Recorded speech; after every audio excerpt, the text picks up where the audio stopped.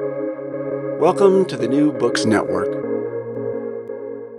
This is August Baker. Today, I have the great privilege to be speaking with Professor Alice Jardine. Alice is a professor at Harvard University.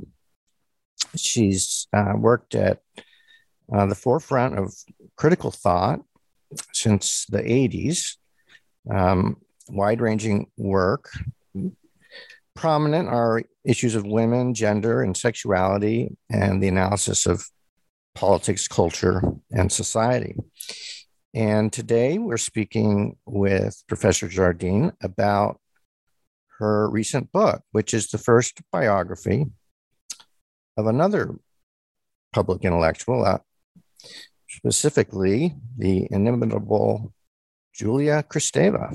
The book is called At the Risk of Thinking, an intellectual biography of Julia Kristeva. One of the endorsements for the book was by Noelle McAfee, and I thought it captured Alice's book very well. McAfee said, quote, "With a light and magical touch, Alice Jardine narrates the story of Julia Kristeva's journey from the Black Sea to the Atlantic to the expanse of human singularity." In her intimate account, Jardine shows how Kristeva became one of the most extraordinary intellectuals of our era. For every reader, here is a story that will inspire us all to think more deeply, to revolt against preconceptions, and to become our own force in creating the meaning of our lives. I thought that captured, that's the end of the quote. I thought that was beautifully said and very true. It was an inspiring book for me to read. The book has been very well received, including winning 2021 Choice Outstanding Academic title. Welcome, Alice. Hello, August. Thank you for inviting me. I'm thrilled to be here. We are speaking on March 29th, 2022, and about a month ago, Russia invaded Ukraine.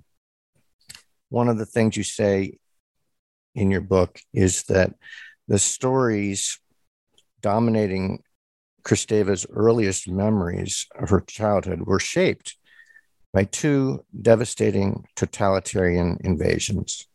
Yes, indeed. So perhaps for your listeners, I'll clarify that the book is divided into three parts. And the first part covers the years from Kristeva's birth in 1941 in Sliven, Bulgaria, until 1965 and Kristeva's departure for Paris. And the second part is her adventures in Paris. And the third part is a sort of overview of her life and work over the last few decades since the 1980s.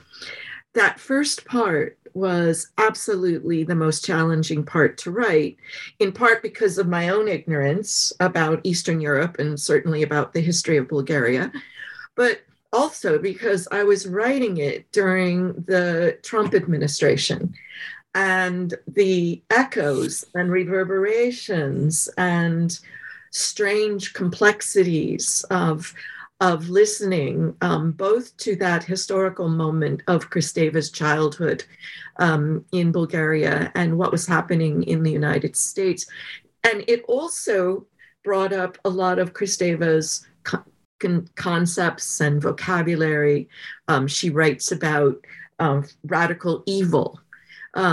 She writes about the death drive, et cetera, which maybe we'll have time to get to, which of course makes today, talking about this book with you and her childhood today, even more intense. So what I meant by the statement about her memories and these invasions, of course, is referring to the fact that Bulgaria was neutral, tried to be neutral before the Second World War, but entered as a member of the Axis powers. And it came into the war with the Nazis, but also took a lot of distance from the Nazi regime, and, for example, refused or tried to refuse to round up Jewish people, and would not comply with various demands of the Nazi regime.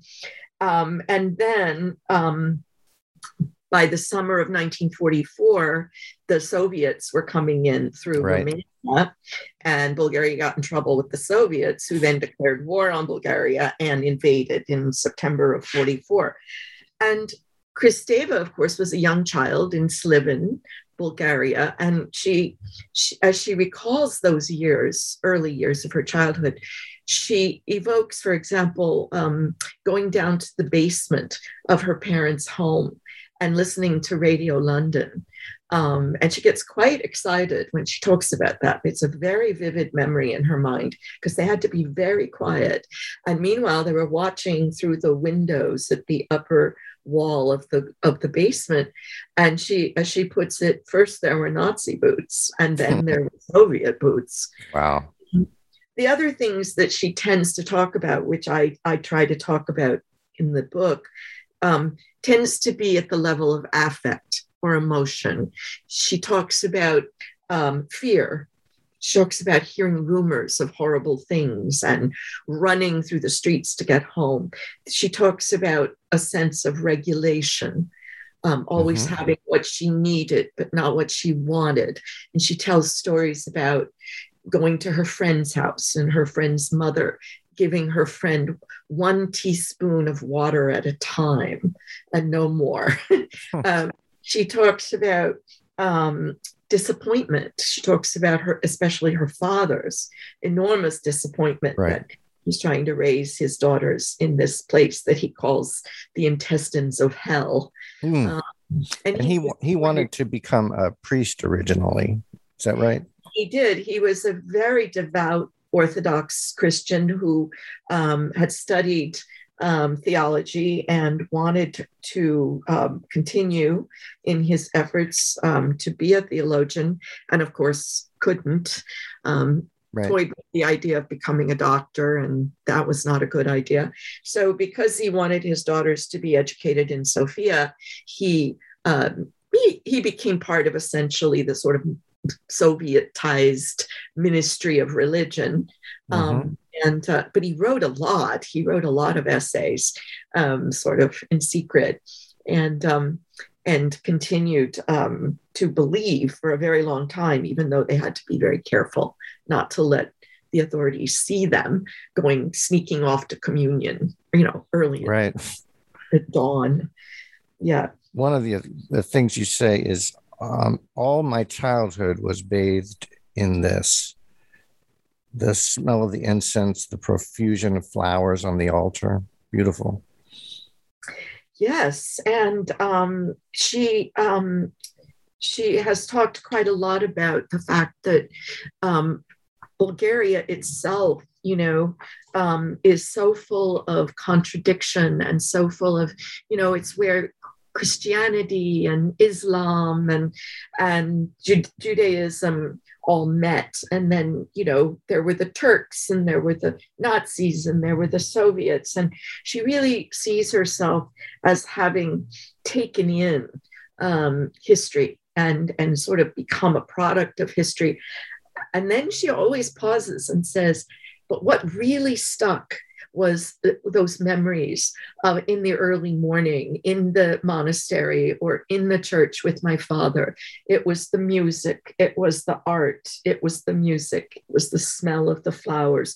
And eventually those sensations, those affects, I think, became for her a symbol, maybe not quite the right word, but certainly an evocation of that which escapes the kind of rationality of Soviet identity in that case. But even later, for her, I think it evokes what she will later in her work call the semiotic, that which is not part of meaning and logic and rationality. And she's always been more drawn, I think, to that sort of mystical magic than to logic and rationality.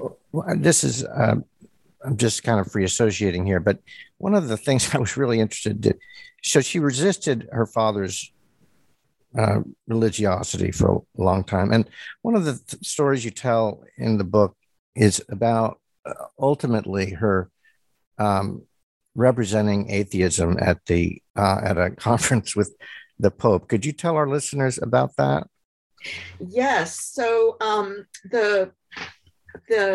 she had given a huge lecture, public lecture in Italy on her book on Teresa. And there were some representatives from the Vatican at that lecture, and they were very taken with her. And she is very clear that she's an atheist. I mean, she may have these mystical memories, but she is a bona fide atheist. And so slowly but surely, she began to receive invites to appear at this event in, I believe it was October of 2011. It was an event organized by Pope Benedict the 16th, where a representative from the majority of the world's religions were going to gather in order to discuss the future of the church. And for the first time in history, they invited an atheist. So I include in the book this photograph that I still find quite astonishing. Yeah. With all of these men lined up in a row from every possible outfit. Yes, costume or religious outfit. Yeah. Yes, and Kristeva at the very end, standing there very modestly, right? And she spoke last, actually. Well, they all spoke, and she spoke last. And Pope Benedict actually was very moved by what she had to say. Right. And he afterwards made the remarks, looking at all of these representatives, he said, no one owns the truth. Right. Outstanding. Yeah. That was quite a story. If we go back, there were four. If we go back to her early childhood, it's interesting. She says there were two stories she wanted the readers to know, and at one point you address the reader and say, there are also two stories about Kristeva's childhood that I want you to know. Could you tell? I guess that's four stories total. Could you give us one or two of those stories, whichever appeals to you at the moment? Of course. Well, I'll be self-involved and tell you what I think your listeners might want to know if they've read any Kristeva or know of her and her work. Because I didn't know these stories until like 2011 or 12, and it made so much sense to me. So briefly, one of them was that she hated, when she was a young girl, she hated girl stuff. She was given a dollhouse and she loathed it. She wanted to destroy it. She hated the little dolls in the dollhouse. And she would evidently just, stomp around screaming that she didn't want to do all of that. She didn't want to wash the dishes and dress the dolls, etc. And the other, and that said a lot. And she talks about her books and how those were the precious items locked away in the cupboard. The other story she told me also made a lot of sense to me. It was new to me when she told me that she almost never cried as a child, like almost never. And she would do things like, and she was very famous for it when she was quite young. She and her mother would be walking in the park and Kristeva would just take off running. Yeah. And she'd run and run and run as fast as she could until she'd fall down. And she'd stand up and she'd have scratches and blood and it would be a mess. And her mother would come running. What have you done? And she would say, Kristeva would say, she'd touch her mother's face very gently and say, oh, Mama, don't worry, I'll take care of you. And that just like... That was such a great story. Yeah. said a lot Yeah, about it her. certainly does. I love that. Let's jump ahead. There's so much to cover. Um, she started out as a journalist, and it's difficult for us to imagine what it must have been like to be a I mean, for her high school newspaper, it's difficult for us to imagine what it would have been like to be a journalist in a communist country. And she wrote some things that put her family at some risk, even when she was a teenager, or I guess when she was 21. She was 21, yeah. Yeah. So there are a couple of things to say about that period that, again, I don't think very many Anglophone readers know a lot about. So when she began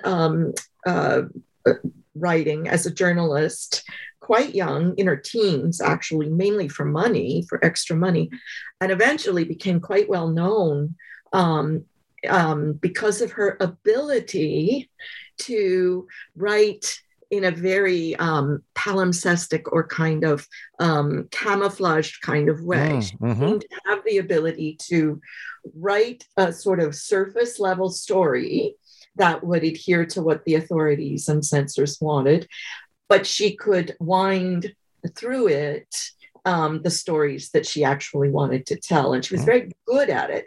And in just before she left for Paris, actually, 1962, she was 21 years old.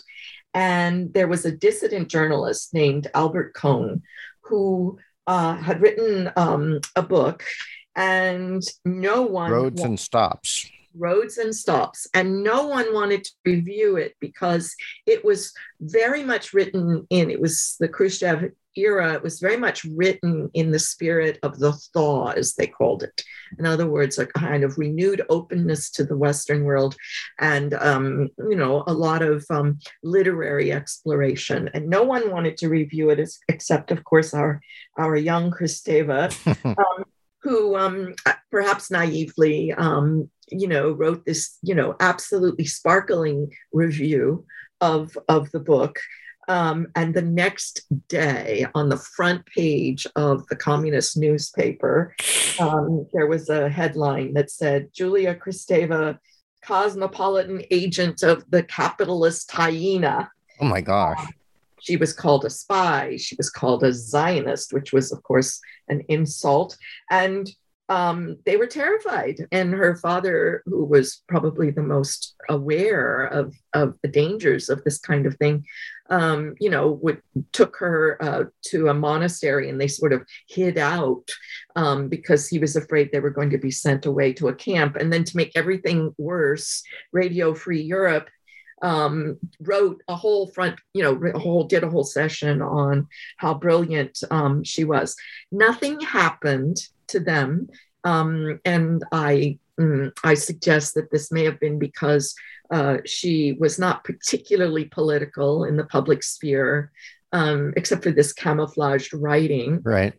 And she was becoming quite well known as a translator. And for example, she took the cosmonauts around. So this time period when she was writing is really, really important to understand. I think she even wrote a book that nobody knows about, which I'm trying to get translated. 1964, she published a book called Characteristic Trends in 20th Century Western Literature. And this, the more I looked at this time period when she was with all of these dissident journalists and dissident intellectuals, including her sweetheart, Svetan Stoyanov, that's really when she began to become Julia Kristeva in an odd kind of way. I mean, this writing, which Stoyanov actually called a theoretical hurricane. He said, Julia, you write these theoretical hurricanes. What she was trying to do was camouflage what she was actually writing, which was already a kind of window on the Western world, and in some ways almost a preview of some of her earliest works in French, which many readers in French, in English, and many other languages find very, very hard to read. Right. Very Interesting. hard. And I think it's from that time. You know, we can think of, she eventually gets out of Bulgaria and goes to France, which easily could not have happened. It's kind of a miracle that it did happen. December 15th, 1965, she gets on a plane to Paris with $5.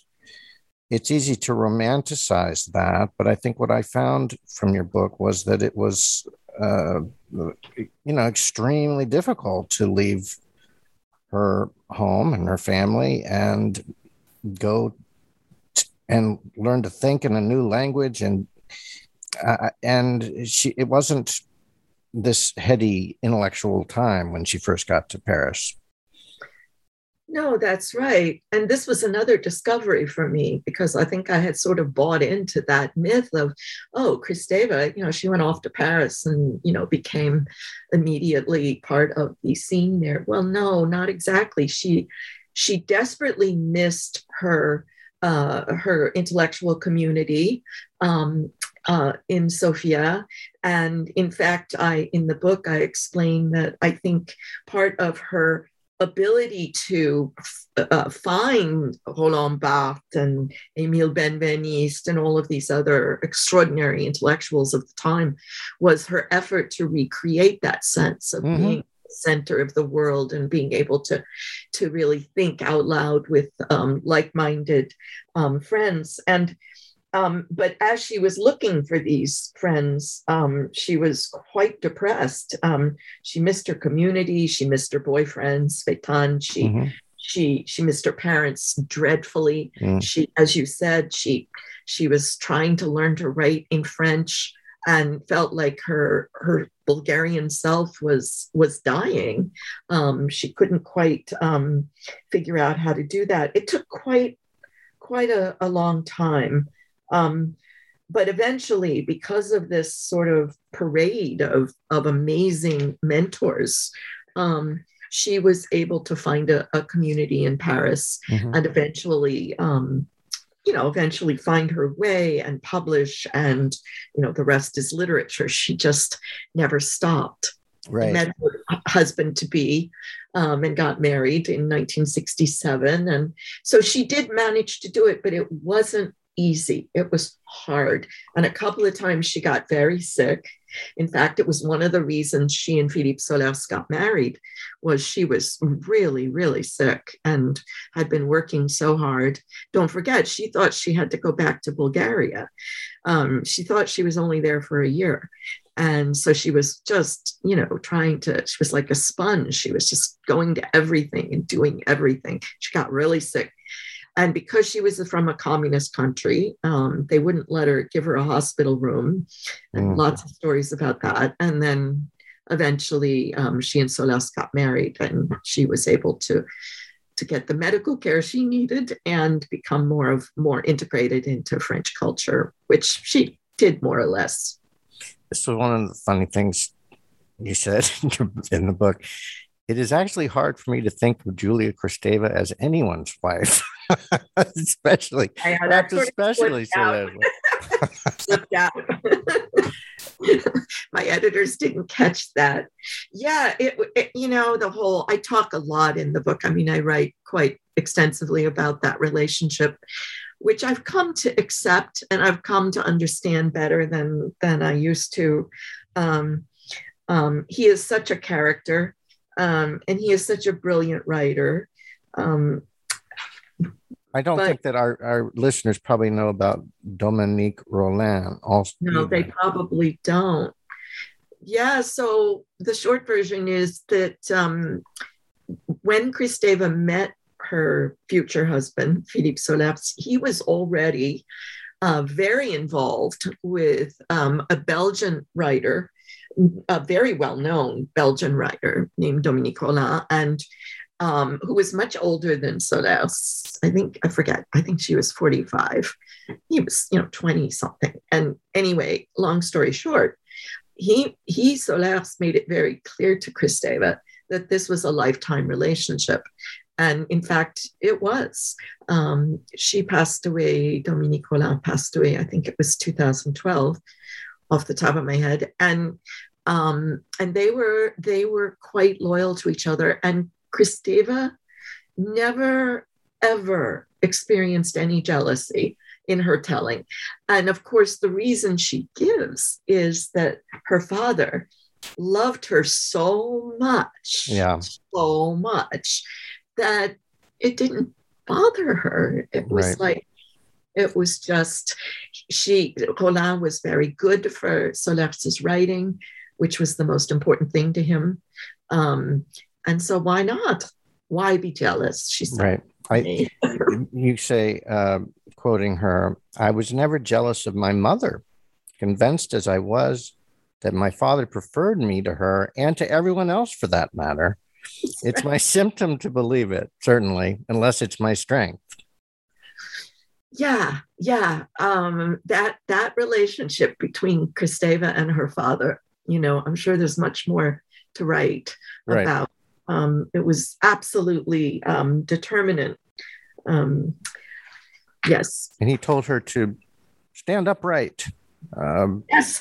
Stand up straight in the name, and even kneel with a very straight back in a corner. Yes, that was. She was supposed to be the older sister. She has a younger sister, very talented musician, and Kristeva was supposed to be grown up, and she was supposed to control her temper and behave.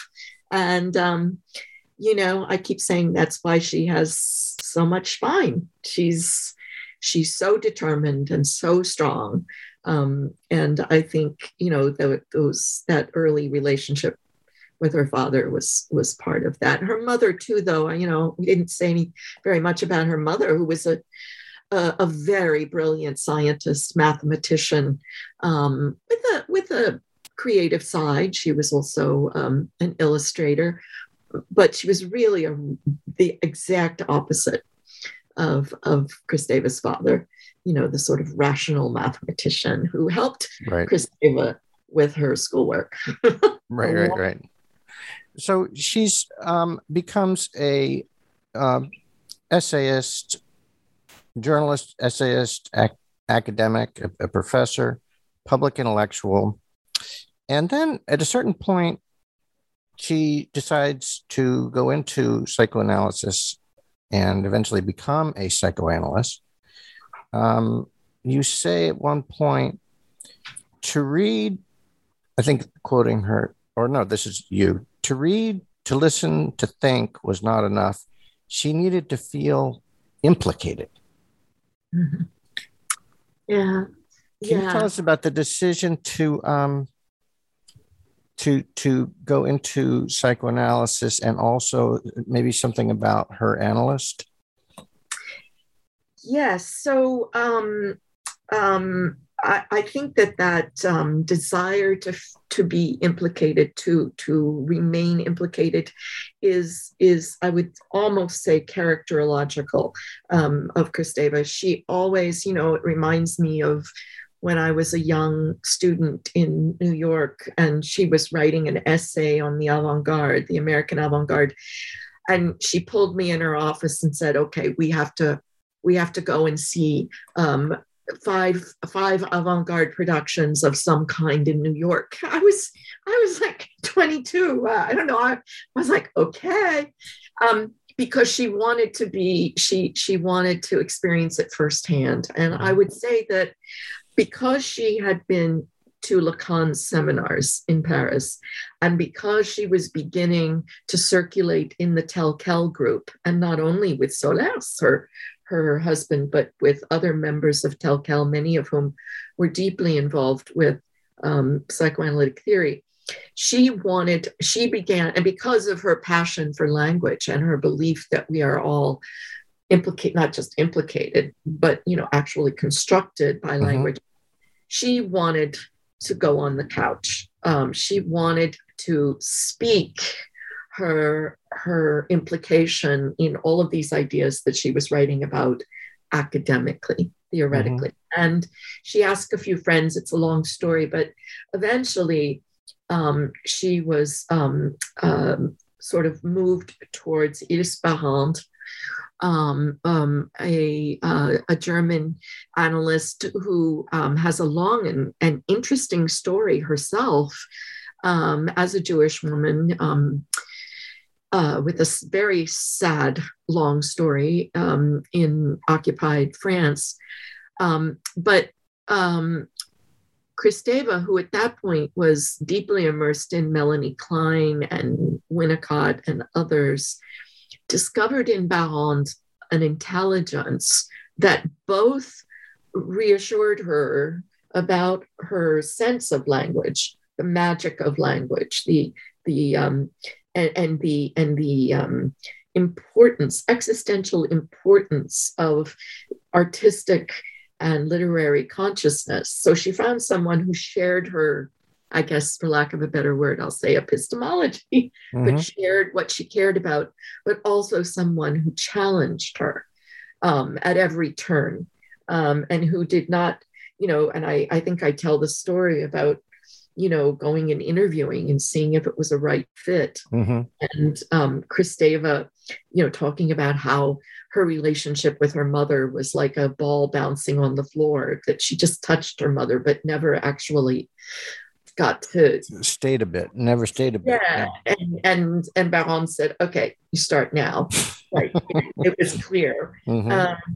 Yeah. I mean, for me, what was fascinating about that story, to go into analysis, but she had no idea she would become an analyst when she started. Okay. But the analysis led her to three things that for Anglophone readers are essential. It led her to feminism because she decided that she needed to go to China because she needed to feel implicated if she was going to write about ideograms, etc. So she was going to go to China, and which is a whole story I tell, which there's some funny bits. Yes. She is going to go to China, and then she's going to write a book, Chinese Women, for this notorious publishing firm, Des Femmes. And through that essay and through that book and through that experience, she became a feminist in the eyes of American readers. She decided that she would become an analyst. This was quite far along in the process. She said, I think this is for me. And third, she decided to become a mother. And those were the three huge decisions that had, reverberating consequences that came out of that decision. Yeah. Let's let me just, you mentioned becoming a mother. Tell us about our readers another thing that I didn't know about her son. Is it David or David? Yes, David. David is a miracle. David is extraordinary, an extraordinary human being for whom I have enormous affection. I tell the story of Kristeva's pregnancy, which was quite unexceptional. And then David was born and adored, and then they began to see that something wasn't quite right. And it turned out, long story short, that David had what they call an orphan disease, but a neurological disorder that led to a series of physical disabilities. But David never lost an ounce, or even less than an ounce is, of his intelligence and memory. He has photographic memory, and is very witty and smart. And you can imagine that what Stoyan gave to Kristeva, she passed on to David. Yeah, David is very special. He's now, an adult man who writes and who thinks and who plays, and he's a remarkable human being. But I think, for Kristeva, as soon as she realized that she had a disabled child, she had to find a way to continue as an analyst, continue as a writer, continue as a professor, continue as a wife, continue as a world traveler, and continue as the mother of a disabled son. It's just inspiring. Yeah. She has done brilliantly. Yes. But one point, I think you refer to the marches that she would listen to in Bulgaria, kind of march on. Yes. That was a discovery. She has gone back to Bulgaria a couple of times to make films. And I was, of course, watching all of these films.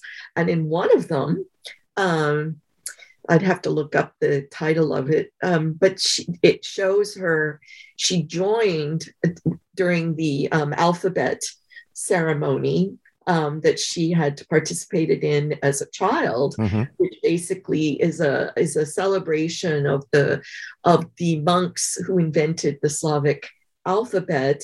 And in once a year, children all over Bulgaria put on a letter that they parade around in. It's a celebration of the alphabet. Anyway, in no other country is there a celebration of the alphabet, all right, that I know of. That's interesting. I've learned that there are kind of mini celebrations in other parts of Eastern Europe, but I haven't been able to track down exactly where. But anyway, her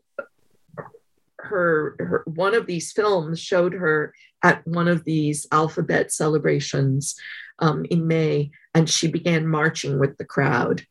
And it was just extraordinary to suddenly see this very elegant Parisian woman suddenly marching, with such vehemence and singing this, Sovietized marching song about writing. It's about writing. Right. It was extraordinary. Right. So all of these parts of her, she's quite a puzzle. Yeah. You said that it was on the couch. I'm sorry if I feels like I'm rushing. There's so much to cover. You said that on the couch that Kristeva found many of her best ideas, and you refer to Julia's conceptual toolbox. That's a big topic, but could you just give an overview of that? Well, yeah, I can say a few short things about that. So the most famous example of that is when she was in analysis with Ilse Barrand. She was saying, "Oh, my mother's here. Oh my God, and there's the baby, and I'm writing this book on Céline, and it's so abject." And Ilse Barrand said, "Oh, that's the word you want." And the notion of abjection became one of Kristeva's most famous concepts. What I call, when in my courses, especially with my grad students, what I call her conceptual toolbox, I guess I could summarize very quickly as, first of all, having to do with the question of the intellectual. How can you be it's certainly today in 2022, how can you be an intellectual? She talks about being contestatory. Right. She talks about putting reliance and care at the center of one's practice, as opposed to aggression and one-upmanship, etc. And secondly, I would say there's a batch of concepts that have to do with going back to concepts that have been very important historically in Western philosophy and not throwing the baby out with the bathwater, as it were. She wants to reinvent humanism. She wants to rethink universalism. She wants to get away from talking about identity and focus on subjectivity, very much in the psychoanalytic sense.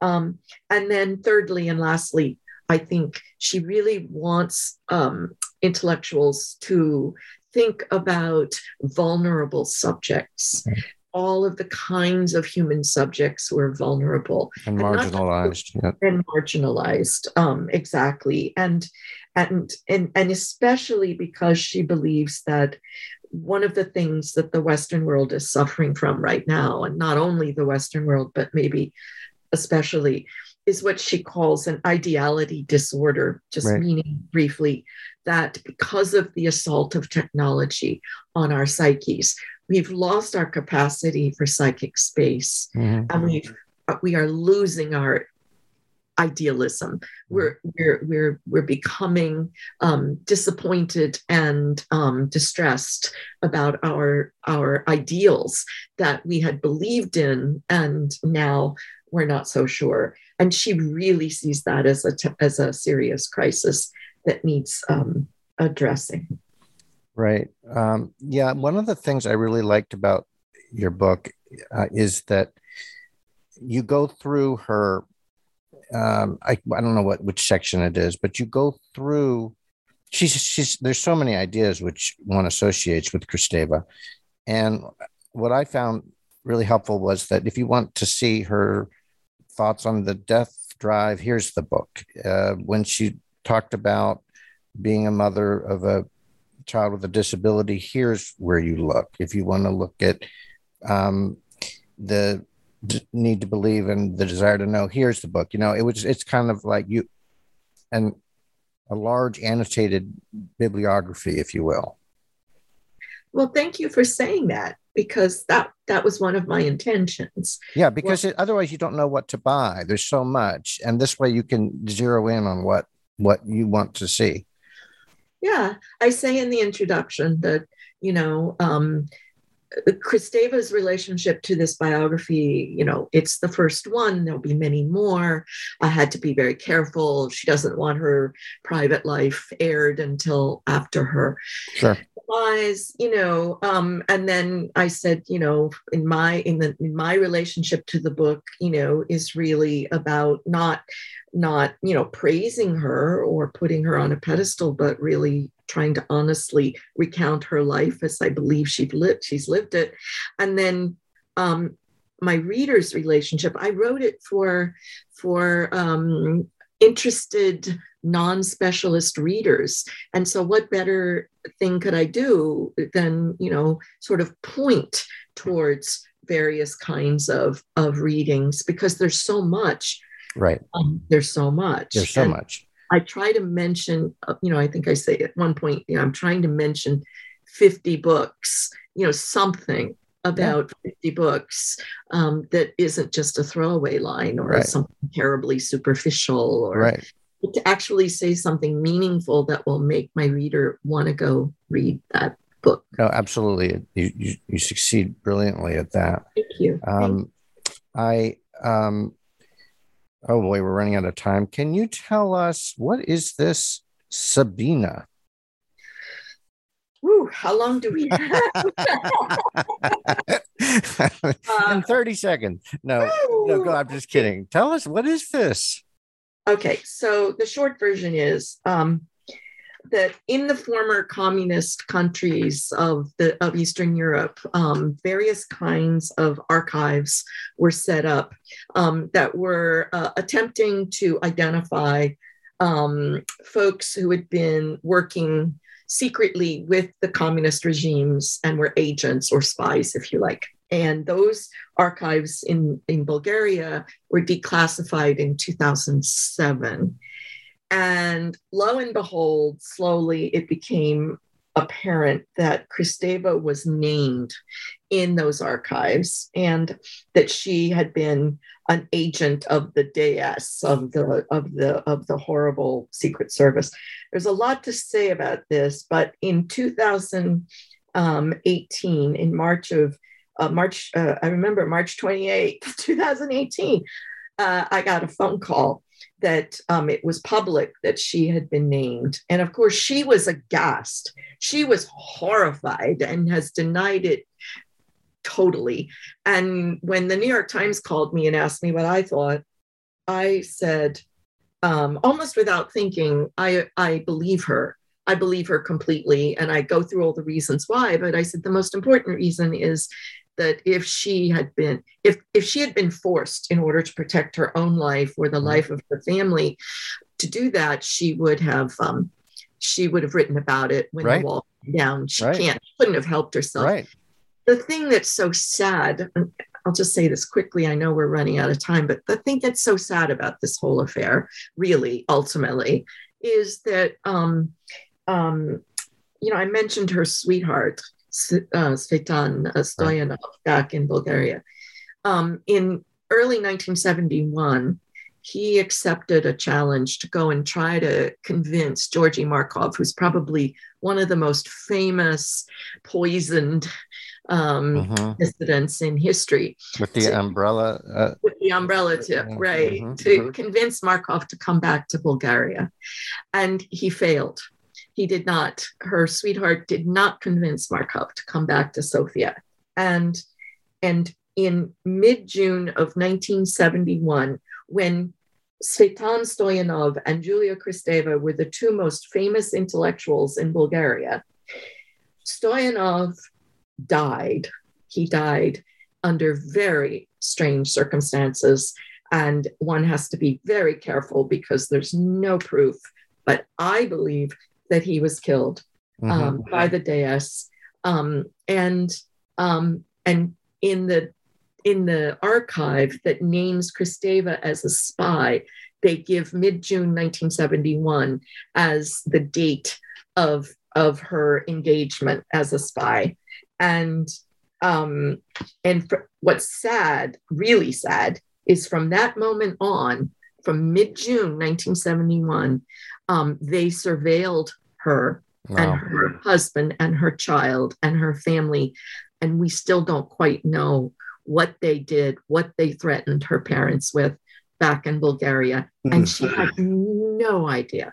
And it's called blind surveillance. I mean, it was a technical kind of surveillance. And it really devastated her. And it really devastated her that the Western press jumped on it and didn't question all of this fake news, assembling all of this politicking from a period that very few Anglophones understand. So her self-defense, when she is asked, she doesn't know. She didn't know. And when they bring up, like, well, you had tea with Mr. Kostov. Yes, I did. And I did. He had sent me books from France when I was a student in Bulgaria. I had no idea he was a spy. Right. Of course, he actually had left Bulgaria in 1977. He wanted no more of it. But in any case, she has answers, well, what about the time you said power to the people? Ironically, and she said, well, this poet or this wannabe poet came to my apartment door. So she can talk about each incident that's brought up, but overall, it's her disappointment and worry and anger that the press can be so gullible. Oh, yeah. About these. And it's happened to a lot of people. Right. It's happened to a lot of people. Unfortunately, we're past our time. Alice, I really appreciate, there's so much more. I think, the death of her father,